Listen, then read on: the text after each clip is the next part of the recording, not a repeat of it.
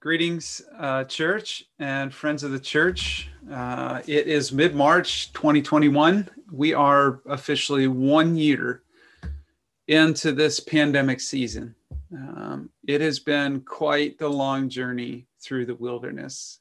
And the wilderness is that metaphorical image we're hanging on to, this place that we find ourselves in where we're not where we used to be. We've been thrust out from what we used to know as normal, and we're not really settled into a new normal yet, a new place of consistency. We're still wandering on our way to something that's becoming. And in this series, we've sought to capitalize on this time constructively, as we're not monopolized by doing what we always used to do in all those same ways. And we're not yet just in the rhythm of doing a new thing, such that we've got our blinders on and we're just running that race. So we have time in the wilderness to look around, to look back, to look forward, and to reflect carefully about how to create a future normal that is better and more just and more peaceful than the normal we used to know. So in the wilderness, we've looked deeply within, seeking to better understand what it means that we live a physical life, that we are creatures that all evolved with these physical tendencies to fight, to assume negatively about others, and to tribalize with those like us. And we've also, as we've looked deep within, named the need for a spirituality, a different voice within us than what these physical voices tell us. They're good sometimes, and they sometimes help to protect us, but they can also run away with our spirit and make us fearful and make us people who turn against one another instead of live together in peace. And so we need to find a spiritual voice within us, whether that's grounded in a particular religious practice or not, that tells us a different story about how we relate to one another and how we live in this life together. So we've considered spiritual practices to help nurture that spiritual voice within that decision-making place within us, within that guiding and authoritative place within us that dictates actions and words. We've considered spiritual practices of prayer, meditation, mindfulness, gratitude, honesty, accountability, fasting, feasting, and these are spiritual practices that no other physical creature can do. This is what makes us set apart and unique as a creature. The fact that we can live spiritually and not just animalistically enslaved to our physical tendencies. So in the last episode, we introduced the 9th spiritual practice, the practice of simplifying, which we are considering across a number of different episodes because it has many layers to it. Simplifying is not just about objects and tasks and appointments or organizing, but about expectations. Simplifying is about intentionally adjusting expectations, because the goal of simplifying is not actually just about feeling more efficient or less cluttered, about feeling more organized, but simplifying is about feeling less worry and fear. And that worry is directly linked to the expectations that we form around self and others and life in general. So we know we have evolved as a creature to be prone to worry.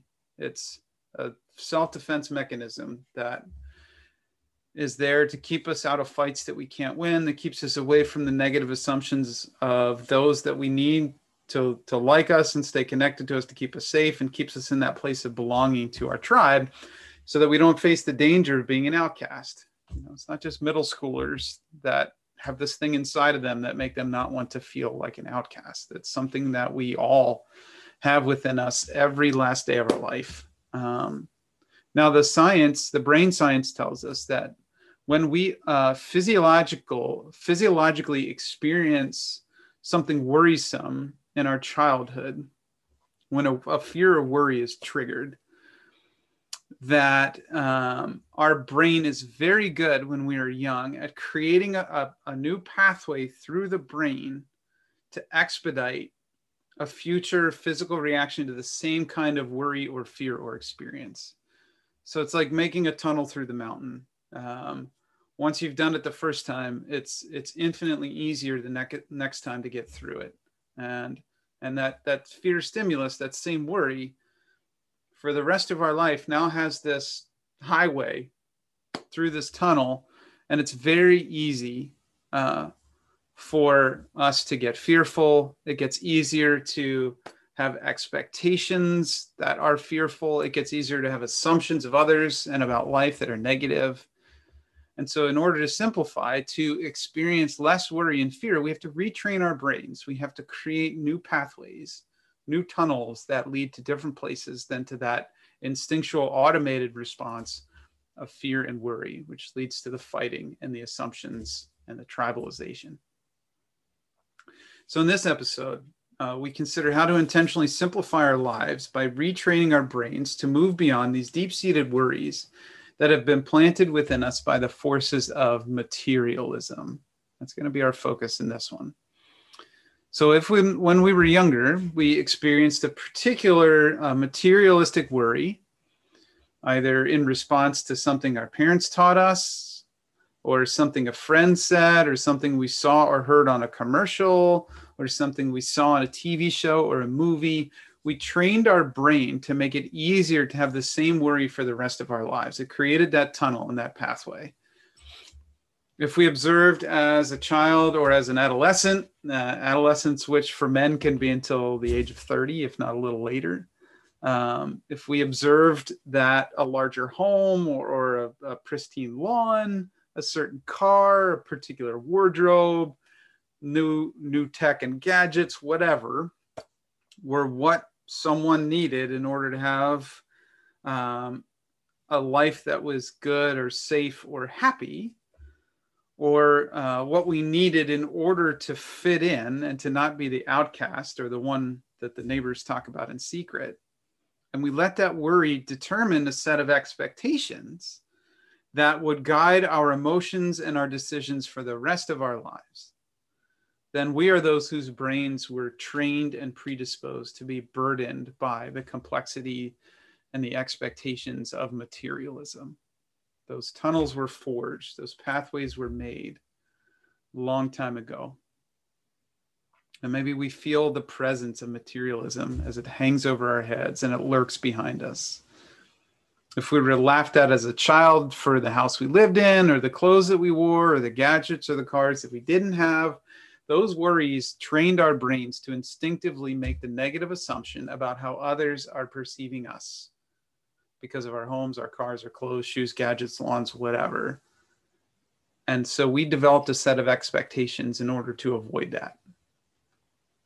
Now, the evidence of this dynamic, that worry and fear about having the right possessions to make us safe and happy and fit in, has shaped exhaustion and stress-inducing expectations of materialism. The evidence that this is true is astounding. You know, as Will Rogers famously said, too many people spend money they haven't earned to buy things they don't want to impress people they don't like. And we all do this. The average American owns between 30 and 40 different outfits, which is 400 to 500% more than a century ago, and throws away about 65 pounds of clothing every year. The average American spends nearly $2,000 per year on clothing. And together, Americans spend more annually on shoes and jewelry and watches than on higher education. The average American home has more than 300,000 different items in it. Further, even though the average size of an American home has tripled in the last 50 years, that's still not enough room for all of our treasures. 1 in 10 Americans needs a rented storage unit. And there are more than 50,000 storage facilities in America. That's more than 5 times the number of storage facilities than Starbucks. Americans give about $400 billion a year to charity, which is admirable. However, Americans also spend more than 3 times that much, $1.2 trillion, on non-essential goods, stuff we don't need. Maybe you know what it's look like, what it is like to look around your home or your storage locker unit, if you have one, and to think, where did all this come from? How did it even get to this point? Maybe you know what it's like to look in your closet or your children's closet or your kids' toy rooms. You know, we need whole rooms for toys now, not just toy bins. Or to look at all the gadgets, you know, on your kitchen counters or on your nightstands or desks. Or to look at all the books, or to look at everything that's hanging on the walls. Or to look at all these rarely opened boxes and bins in your basement or attic and to think, I am drowning in stuff, but it isn't making me happy. I'm tired of the clutter. I'm tired of organizing. I'm tired of moving this stuff around. Maybe you know what it's like to walk up to your home or beside your car, to stare at your lawn and to think, these things were supposed to make life better, but they're just a burden. To actually respond to this complexity and burden in ways that bring true simplicity, the lessening of worry and fear, we have to know that it's not just a physical stuff problem. It's not just that we have too much stuff. And the solution isn't just that we give stuff away or downsize our home, get a cheaper car so we have less financial anxiety, or it's not just about promising ourselves that we won't jump to upgrade our phone or our TV this time around. And it's not about hiring someone else to do the lawn for us. Because if we only respond physically, we haven't dealt with the root of the issue. Spiritual root, the expectations that we hold deep within our minds and spirits, these pathways in the brain that have been forged that tell us that possessions are our vehicle to happiness, our belonging, our safety, and that if we worry about these things, then we just have to buy the right things, and that will alleviate the fear and the worry. If we don't name these lies that our worries regarding possessions are telling us, we will still have those same expectations. And as soon as we get home from dropping off our truckload of stuff at Goodwill, we will just buy different stuff and we will still feel burdened.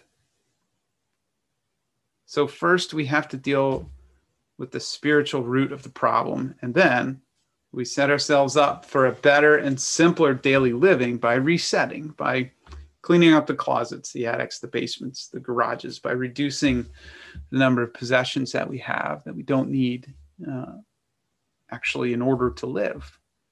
But first we have to listen to a voice inside of us telling us who we really are, what we really ought to do, other than the voices of these physical tendencies, worrisome and fearful voices that tell us to choose materialism, to buy, to upscale, to upgrade, to impress, to hold on to things even when we don't use or need them, voices that evolved in us in order to fit in and to avoid fights, to avoid being perceived negatively.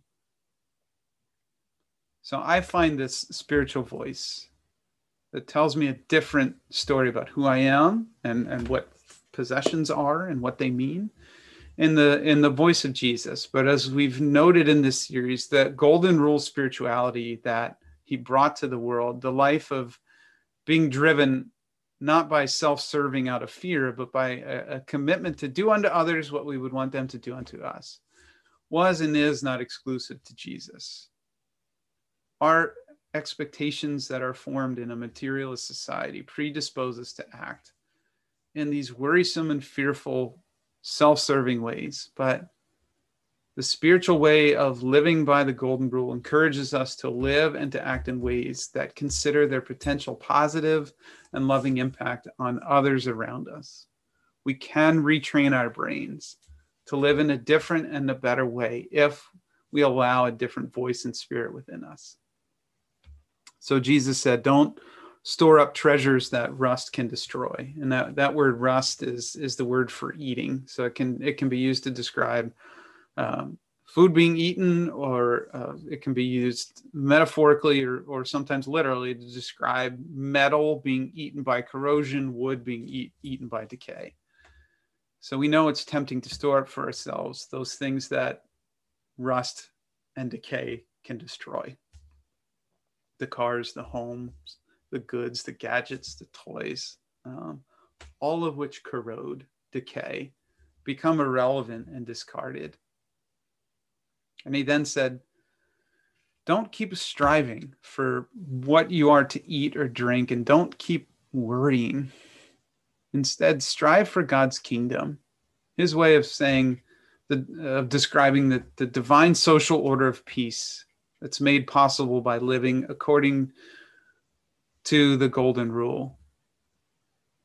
He says, strive for that, and these other things will be given to you as well. Don't be afraid, he said. Sell your possessions and give alms. Make purses for yourselves that don't wear out, an unfailing treasure in heaven, where no thief comes near and no moth destroys. Store up heavenly treasures was his invitation. And what does that mean? Well, it doesn't mean storing up brownie points or righteousness that earn us some sort of reward someday that others don't get.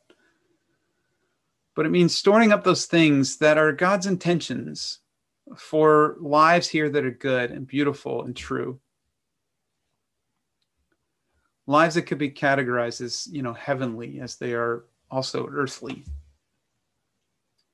Store up as many loving relationships as possible. Store up an abundance of joy that can never be found in buying what we don't have, but is always found in being grateful for that which we already do have. Store up as much peace as we are able to nurture among one another and the people of our communities. Store up memories of acting kindly and generously unto others out from empathy, compassion, and love for neighbor. And store up memories of others acting this way unto us. No one can steal these treasures from us. No moth or rust can eat them into oblivion. These are the treasures that last.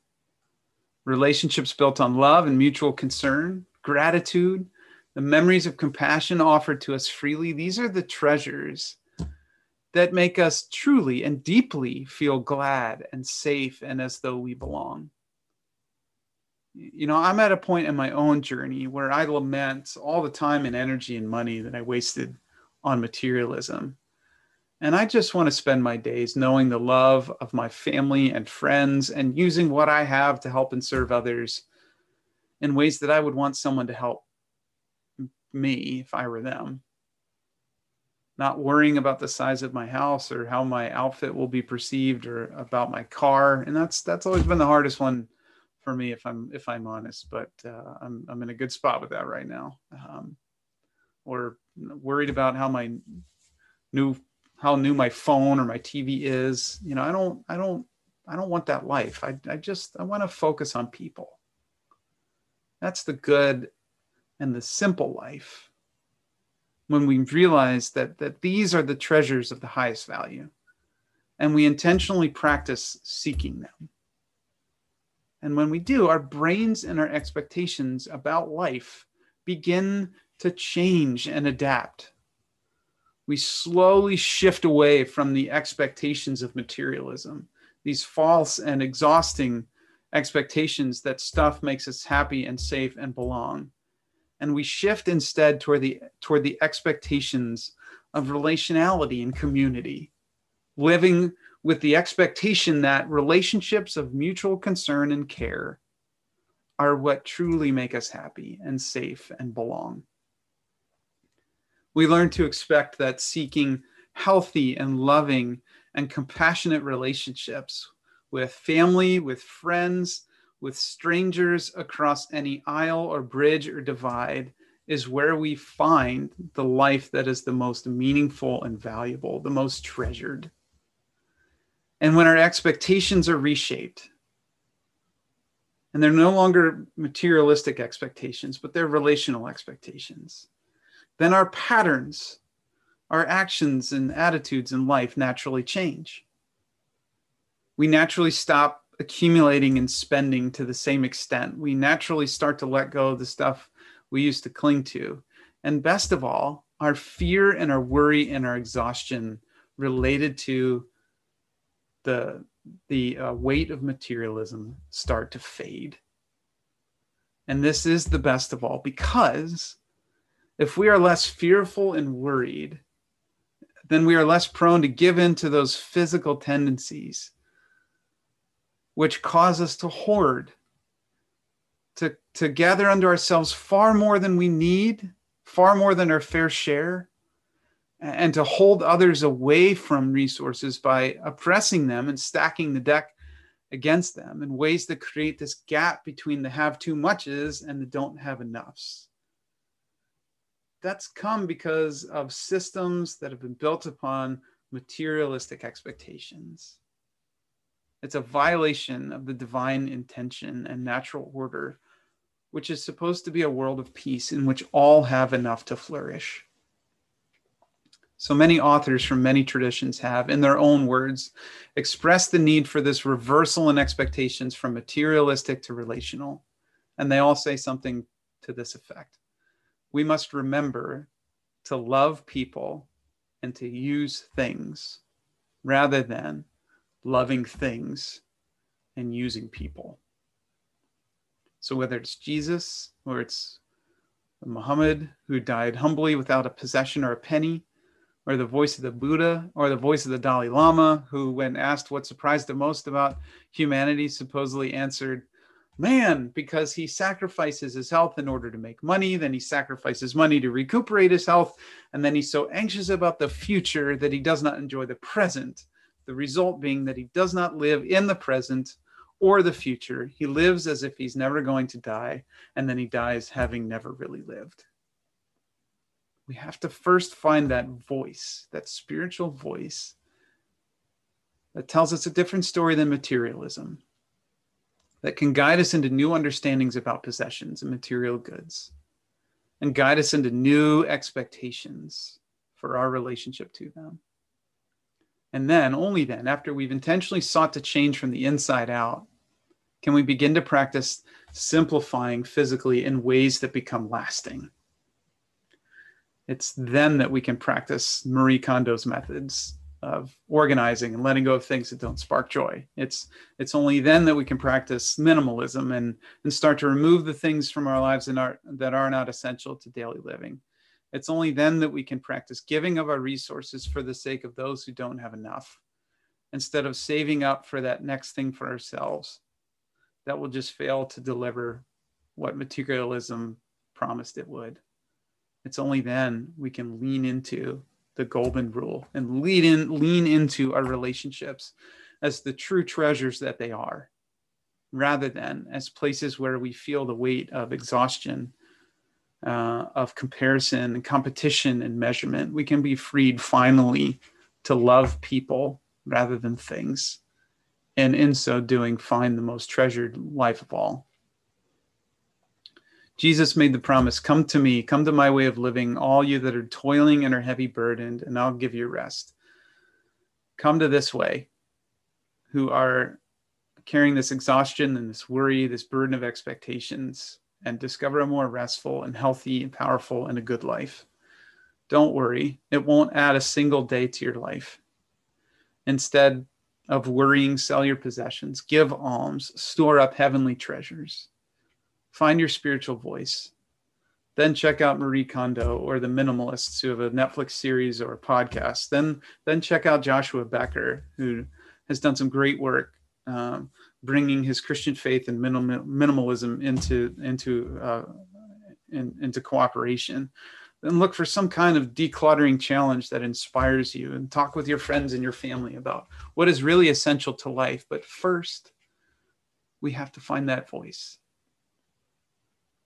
And then once we've found it, even if it's just a small sentiment, just the core teaching, like we've considered of Jesus today, then with that, do something today, now, that puts you on your way to live a life that has those heavenly treasures as the goal and at its heart. Start small, give one thing away, throw one thing out, let go of one thing you have a sentimental attachment to, but you never need or use. Sort through one room, make one donation you would have otherwise spent on yourself. And then tomorrow, take another step. And then the next day, another, and then another. And as you do, your mind and your expectations will adapt and change for the better. Materialism is exhausting. It is burdensome. It is life-stealing. It is an oppressive and destructive force. Don't let it steal your life away. And don't let it continue to do harm to the poor. Use things.